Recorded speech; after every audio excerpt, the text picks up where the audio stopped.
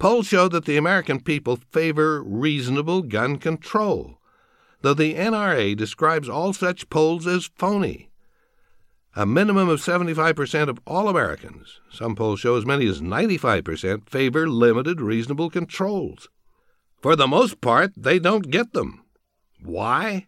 Because the NRA almost always wins its fights against gun control, which it does by constant mass mailings and by vicious vilification of anyone who gets on its enemies list. Although I entertain some doubt that waiting periods and criminal background checks before a gun purchase will make America a safe place to be, I see in those measures no unreasonable impediment on the citizens' right to keep and bear arms. Similarly, I see no reason why citizens need to keep and bear assault rifles. The term assault rifle is admittedly difficult to define, but some weapons simply have no purpose but to kill people, and no hunter or target shooter is harmed by a ban on them. I see no reason why anyone needs bullets capable of penetrating the Kevlar vest worn by many police officers, the cop-killer bullets. I see no reason why every attempt to impose a reasonable, even an innocuous limitation on gun purchases should be screamed about as an apocalyptic event to step on the road to banning all firearms in America. I see no reason why the current leadership of the NRA is blind to the difference between reasonable limitations on gun ownership and the disarming of America.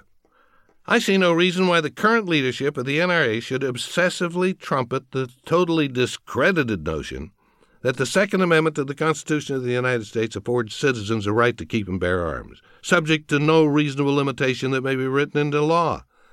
The courts have repeatedly rejected such an interpretation of the Second Amendment, beginning in the last century, and no respected authority on constitutional law accepts this wild idea. I see no reason why the current leadership of the NRA should launch intemperate attacks on members of Congress who do not hew 100% to their line.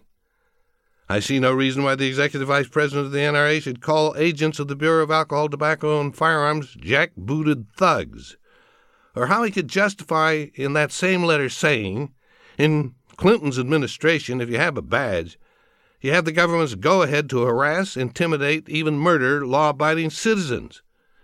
Now, are these opinions shared by the general membership of the National Rifle Association? I don't think so. In my experience, members of the NRA are responsible citizens, as shocked as I am by the extremist rhetoric of its current leaders.